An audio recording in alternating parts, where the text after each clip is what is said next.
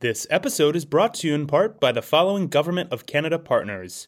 Natural Products Canada, the driving force behind Canada's natural product innovation cluster through support, guidance, introductions, programs, and investment. Hi, I'm Aditi, and this is Brett. And this is Full Stack Food, a show about food and innovation. And cased meats. Love me a good cased meat. So a cased meat is something that is enclosed? A salami or a sausage or anything that is cased in usually its own sort of organ tissue, which is what most salamis that you eat have around it. And they're delicious. Organ tissue. Welcome to the show, everyone. Brett and Steph, besides talking about cased meats, we have a fun episode today, and one that's a bit of a change of pace for us. We are talking about cannabis. Now, Brett, I know you wanted to devote a show to this topic. What intrigues you most about this space? I mean, it's just such an interesting opportunity space right now. And the reason I thought we should talk about it is because it is a super common trend in agriculture, right? With the legalization of it becoming more and more prevalent across the United States. It's already legal in Canada. There's more and more growers. It's just a huge opportunity, which means a lot of entrepreneurs are flooding the world, the cannabis world. So it's a cool space to talk about. And Steph, I covered cannabis at CNBC, and we went through the Canadian legalization and all of these big Canadian companies. We saw the trickle-down effect in the U.S., more and more states coming online. And isn't it interesting how much more normalized it's become? And that's part of the story, right? And the brand building. Absolutely. It's kind of crazy. It's people going after a different market, a different audience for cannabis than they would have even, I think, 5 years ago, which is making it so much larger for everybody, just like Brett is talking about.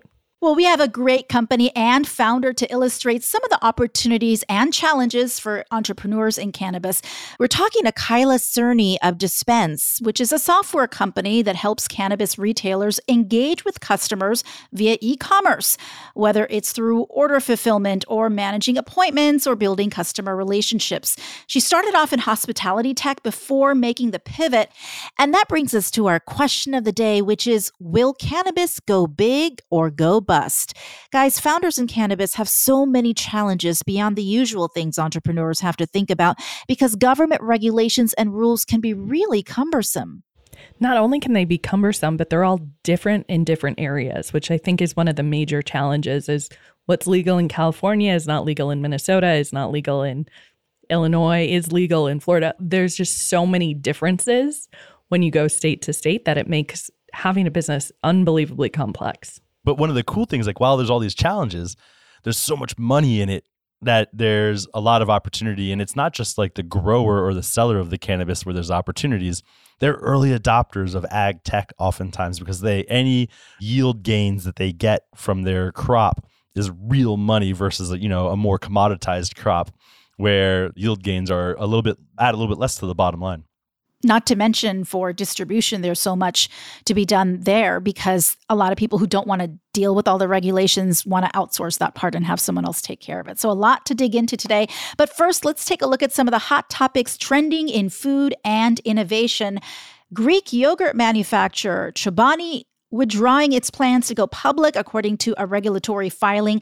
The company tells CNBC its focus remains on strong execution and profitable growth. Guys, it's been a tough year for IPOs with the headwinds in the market and with private funds drying up. What are the prospects for a company like Chobani, which was reportedly going to use some of the proceeds of the IPO to pay down debt? We've seen this decision being made at a lot of late stage startups recently. And the decision is ROI based. If we IPO now, this is what the ROI for our earliest investors and shareholders is going to be. And it's going to be a lower valuation than it would have been a year ago.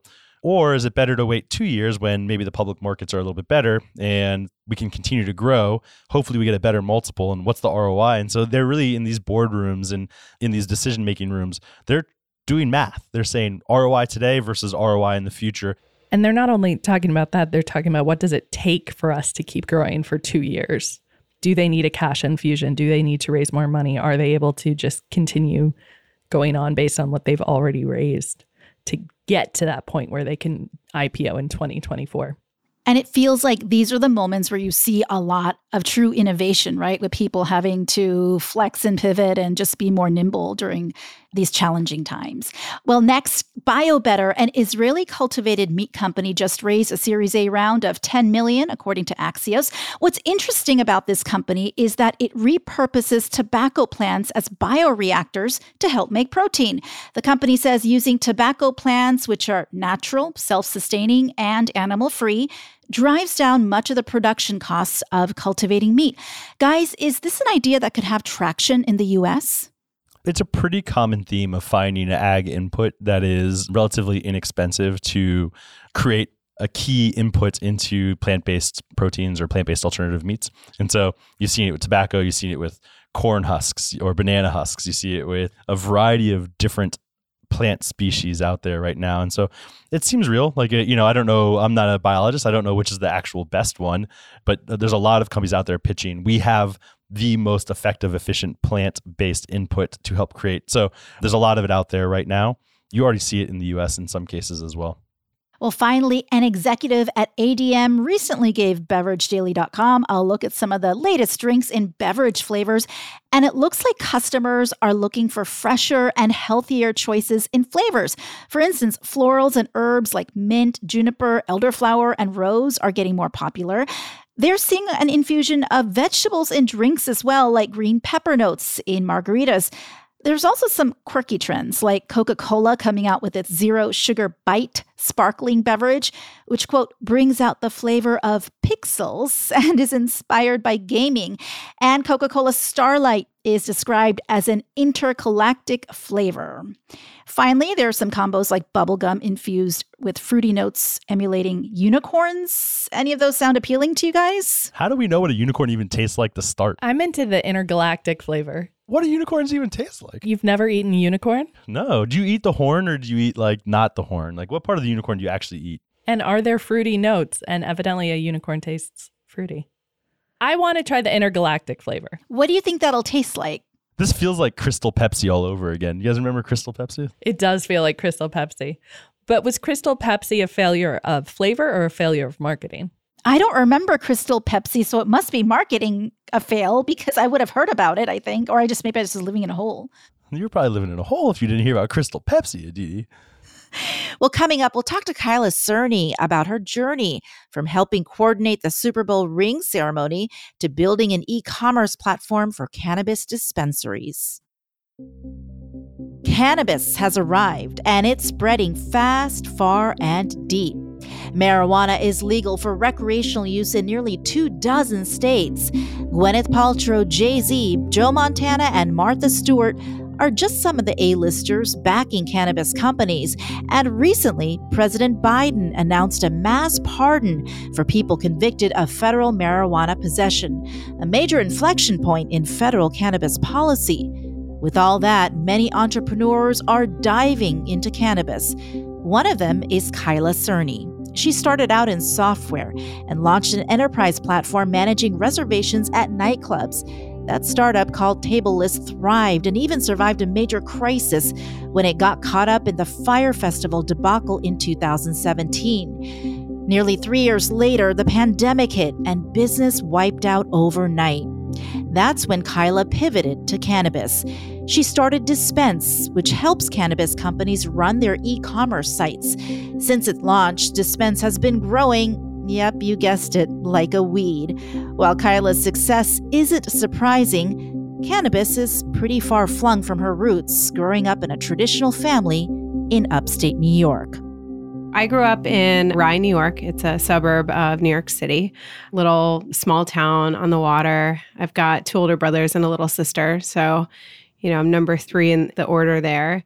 Big Italian, Irish family, always hosting holidays, and family and mealtime were just really sort of like important things in growing up.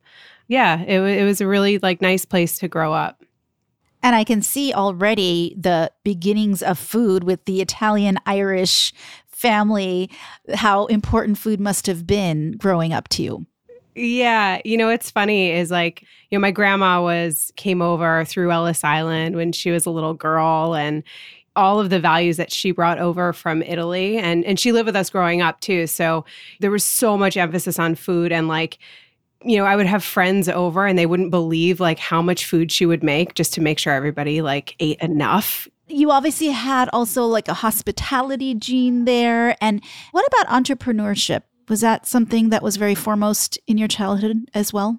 I didn't necessarily know that I was an entrepreneur. I didn't really know what that was, but I knew that I just like loved to work. I liked school. I think I probably liked the social aspect of school more, but I really loved just like learning and sort of working. And my first full-time job, literally 40 hours a week, I was 12 years old. It was my summer going into 7th grade. And I begged my parents to get a job at this like travel agency. And they paid me like, it was like totally off the books, like $5 an hour. And I worked from 9 to 5, Monday through Friday. And I just loved it. So sort of thinking about entrepreneurship, I had learned about the co-op program at Northeastern University, probably my sophomore, junior year in high school. And I immediately knew that Northeastern was the college I wanted to go to. I didn't want to look anywhere else. I didn't want to apply anywhere else. Only applying to one school? Like, aren't you worried you're not going to get in? Like, I applied to 18 because I just wanted one to take me. Like, give me as many chances as I can.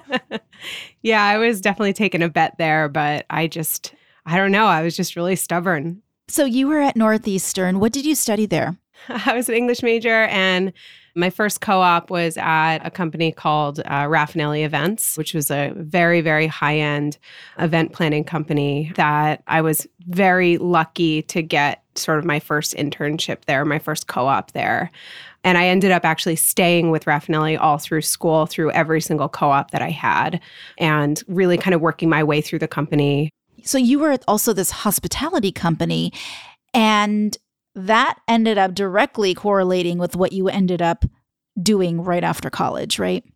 Yeah, I worked at this company. It was really grueling. I think people think of event planning as being like very glamorous. You think of like Jennifer Lopez and the Wedding Planner, and it's just not that at all. But I really stuck it out for, 4 years at that company. Was really building my network. So, some of the events I was planning were like Super Bowl ring ceremonies for Robert Kraft at his home in Chestnut Hill and, just really exciting stuff. I was 21. It was like the coolest thing ever. Did it feel surreal? Can you give us any juicy details? Yeah. So, my first meeting, like to kick off sort of the event planning process was I went to Gillette Stadium. I was with, the owner of the company at the time, my boss at the time.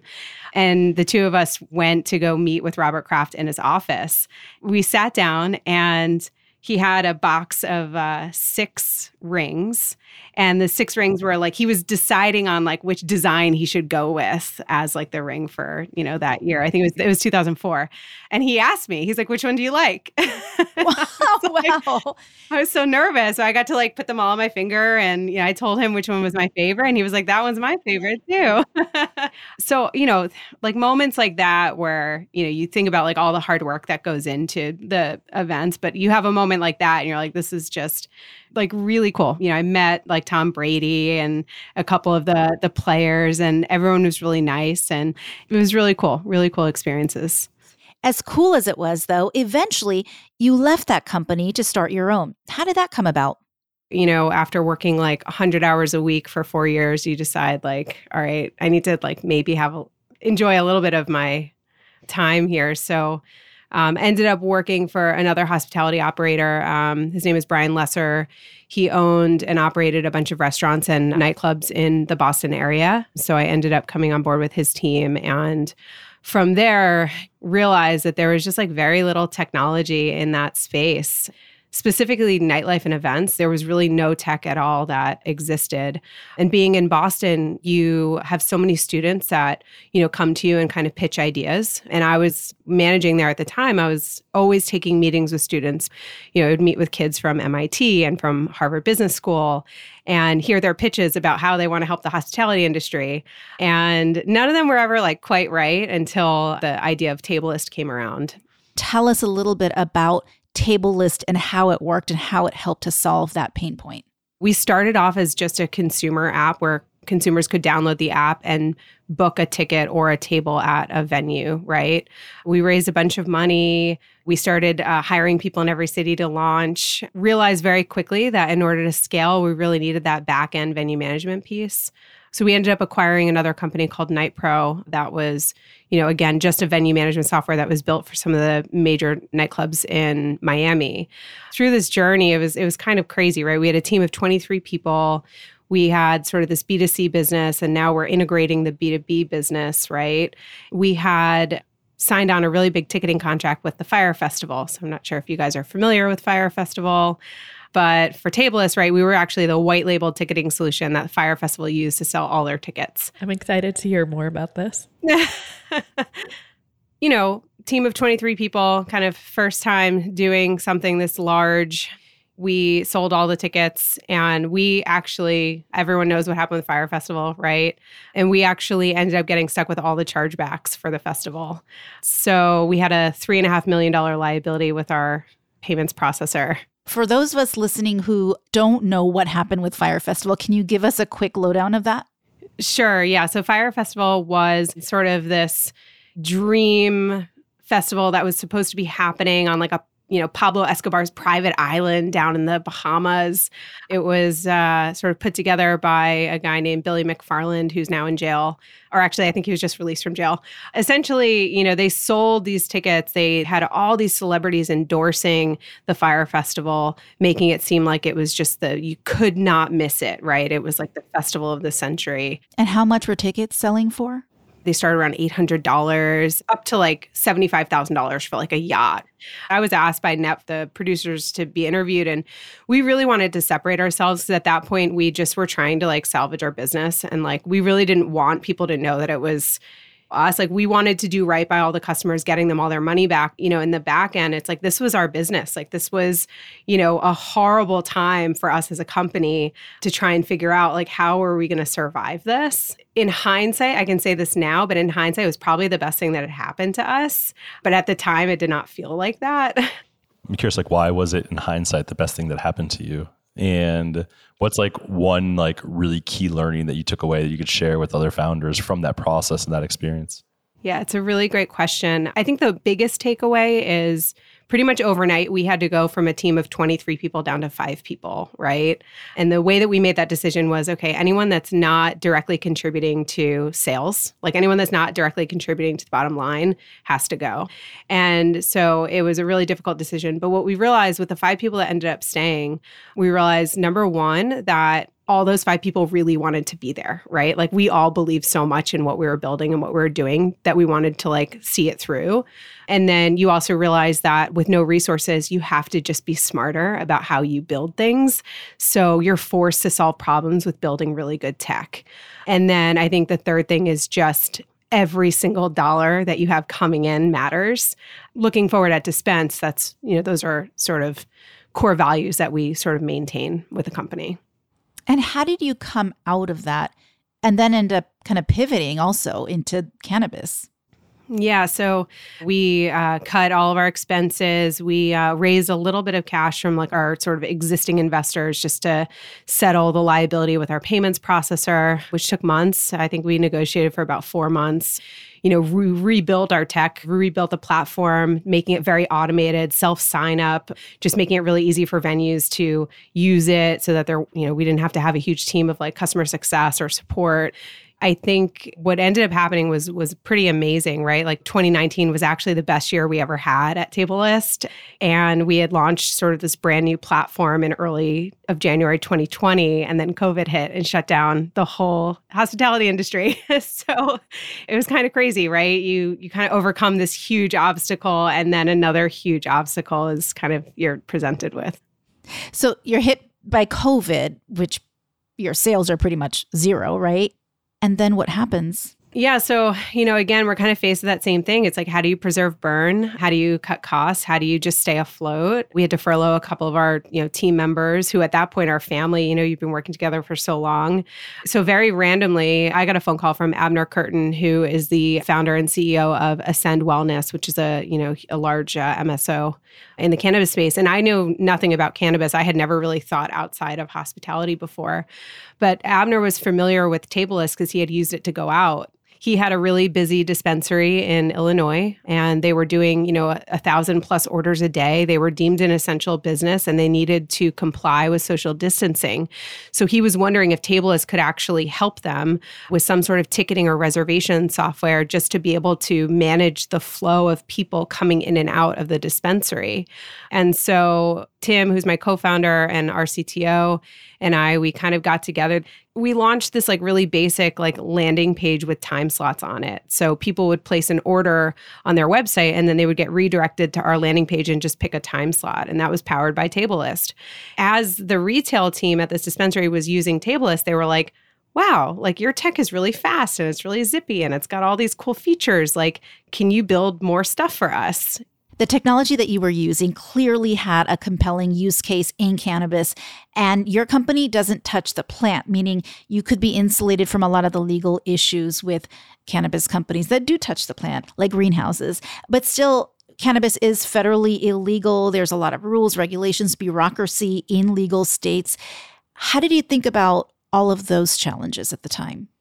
So, I still consider myself new to the cannabis space, right? I have to lean so much on our, investors that have been doing this for a really long time, or other, leaders in the industry to kind of teach me and guide me through all of this. Now I know, right? But at the time, even though we're not plant touching, we actually have a lot of the same restrictions. So, Dispense has been in existence for a little over a year now, and I think we've had to change banks 3 times. We had a hard time finding, an insurance provider that would give D&O insurance. And then even when you do find it, it's 4 times as more expensive than other industries. Same thing with just really understanding all of sort of the different, compliance, regulatory issues, all of those types of things, making sure we build that into the tech. It does definitely affect us, but, we kind of lean on others that have been doing this for a while to, give us good recommendations. How does Dispense work? You mentioned that at the very beginning, it was just people signing up for those time slots, but obviously it's become a lot more than that now. Yeah, we started off with the time slots, and then the next sort of big ask for us was to build out e-commerce, right? So to integrate with the point of sale and to help the retailers sell and take orders online. And so really when Dispense kind of came into this industry, there was really no tech that was just building strictly to empower the retailer, right? So that's sort of what we wanted to do, is we wanted to give the retailers full ownership of that experience on their own website, full ownership of their customer data, of their ordering data, all of those things, so that they can leverage that to build direct customer relationships and build their own brands. You started off with that one dispensary in Illinois. Tell us a little bit about how much you've grown since then. Yeah. So what's crazy is that one dispensary was, as I had mentioned, a part of an MSO, a very fast growing, expanding MSO. And this large MSO that was using us at one location decided they were going to roll us out at all of their locations pretty much overnight. We went from having one location to 18, and they were continuing to grow, and our product was still in its infancy stages. So at that point, we're like, okay, we need to raise some funding. We raised a small seed round last year, a little over $2 million. Spent the year, hiring out, some key team members, and really just focus on the product as we were learning and growing with this one large MSO across these different states. As you look at the next year to even few years, what are some of your goals for the company, and what are some of the assumptions that those goals rest on? Yeah, so I think, in the short term, there's just so much to be done, even just on the e-commerce side, right? You compare sort of e-commerce and cannabis right now to other verticals, all the tools and features that we're used to seeing, it just doesn't exist in cannabis yet. We definitely want to bring those features to the cannabis online ordering experience. And is Tablelist still up and running? Whatever ended up happening with Tablelist now that we're getting to the other side of the pandemic? Yeah, great question. So Tablelist is still up and running, and Tablelist is doing very well. So it's exciting. You've been like with Tablelist, it's a 10-year journey, since you started. How do you stay motivated? How do you like keep at it, especially through like ups and downs? The grind of entrepreneurship is something that gets to all of us and is really, really hard. Brett, it's such a good question. And I think every founder going through a journey like this, it's like, I'm really stubborn. I just refuse to give up, right? So that's like one thing. Like even Tablelist and Dispense, it's like, I just believe so much in like what we're doing. I think that's really what motivates me. So we have some very specific rules of lightning round. I'm going to ask you a series of very difficult questions. We'll start easy for you. How many dispensaries about are there in the U.S.? I believe around 7,500. How long is it going to be before there's 25,000 dispensaries in the U.S.? My guess is 2024. We'll take it. Northwestern or Northeastern, which is better? Northeastern. Steph, in your face. Steph is a Northwestern grad. That was a trick question. You didn't know that. I did not know that. What kind of food is better, Irish or Italian? Italian, definitely. That's the correct answer, but I wasn't sure if you'd go that way or not. Do you recommend that entrepreneurs study English? No. No, correct. Although the best hire I ever made for any of my startups was a French major. What year, if ever, does cannabis become legal at the federal level in the United States? 2025. 2025, you heard it here first. 2025, it's going to happen. What's your favorite music festival? Oh, gosh. I have no idea. I haven't been to a music festival in a really long time. Firefest would have been a great answer there. You had the right answer on the tip of your tongue and you didn't use it. No. Are you a compliance company or a tech company? We're a tech company. What's the worst job you've ever had? Receptionist. Okay. Which industry is harder to build in, the cannabis space or the hospitality space? Cannabis space. Interesting. I would have guessed that she was going to say hospitality there. Hospitality is a tough place to build a company. It is. Is there a pot of gold at the end of a rainbow? Yes. Correct. She got that one right, Steph. I told you she would get it right. All right. And we're going to end on this one. What's your favorite nickname for cannabis? Weed. A lot of people have heard that before. I was hoping you might go for like, something crazy, but we'll accept it. That's all I got. You survived. Wasn't that hard. Full Stack Food is brought to you by the Techstars Farm to Fork Accelerator. Techstars Farm to Fork is a mentorship-driven accelerator program working with the startups that are focused on the food value chain, from on-farm to supply chain, manufacturing, all the way to the future of food retail. We provide mentorship, capital, and a network that can help take your startup from where you are today and accelerate it to its next level. If you're an early-stage tech founder that has applications into the food system, reach out today to learn more about our program. Here's this week's Startup Corner. Today I'm here with Manu, the CEO and co-founder of Carbon Bridge. Manu, what's the problem that you're solving at Carbon Bridge? So at a very high level, we're about climate change, but more specifically, what we're trying to do is intercept methane and carbon dioxide from being emitted from bio-waste sources, such as in farms. And that's really what we're trying to attack and intercept. How are you solving it? What we do to solve that is that we take the biogas, which comes out of manure and all kinds of ag waste, which consists of carbon dioxide and methane, these two troublesome gases, and we convert those gases into hydrogen and carbon monoxide. Hydrogen can be used as a clean fuel right away. It's perfectly clean and also avoids the use of any other fuel system. And the carbon monoxide goes into all kinds of things that we need in our daily life, from paint to polymers that are used in the plastics manufacture.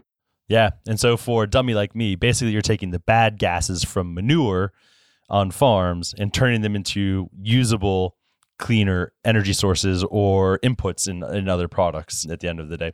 What's the big vision here? How are you going to take over the world?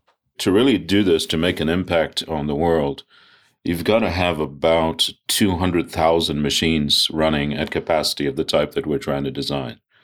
And to do that, we'll have to go after every dairy operation in the world, every animal farming operation in the world, any leftover biomass digestion systems and capture and convert all of those systems. Today I'm here with the co-founders of Clockout, Juan and Tony. Juan and Tony, what's the problem that you guys are solving at Clockout? At Clockout, people have been getting paid the same way for over 80 years on a biweekly basis. As prices continue to rise with inflation, biweekly payment cycles are becoming more and more of a burden for hourly workers. They're not reaching the end of the month with their actual earnings at the moment. Got it. How are you solving that problem? We're creating a platform where we're able to track the employees' data from both payroll and their variable hourly labor. And we're able, through a Venmo-like interface, provide them their available balance where they can cash it out instantly into any bank of choice. How are you guys going to take over the world? What's the big vision here? The big vision here is to be a banking powered by your daily earnings. We want to commoditize daily payments for all workers here. And by having access to this, we'll provide a full banking experience with debit cards, savings accounts, retirement funds, and even future product additions coming up soon in demo day that will be announced. But overall, giving more daily utility to every dollar that employees earn.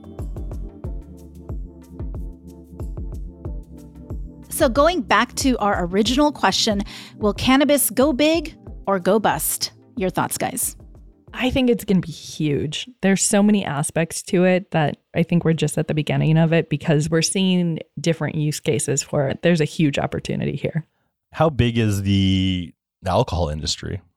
As cannabis becomes more and more normalized, I don't see any reason why the entire industry can't be the same size as beer, wine, and spirits, in my opinion. I think that one of the cool things about that is like there's all this opportunities for like ancillary and support organizations. It's not just the grower or the product company. It's also the technology that helps them do it. It's the input providers. It's the ERP system. It's all the unsexy food tech stuff that I love that can explode around the cannabis industry that gets me excited. Hey, and when you have Snoop Dogg and Martha both coming together and supporting cannabis, you can't go wrong, right? Cannabis. Try it. Fun episode, guys. See you next week.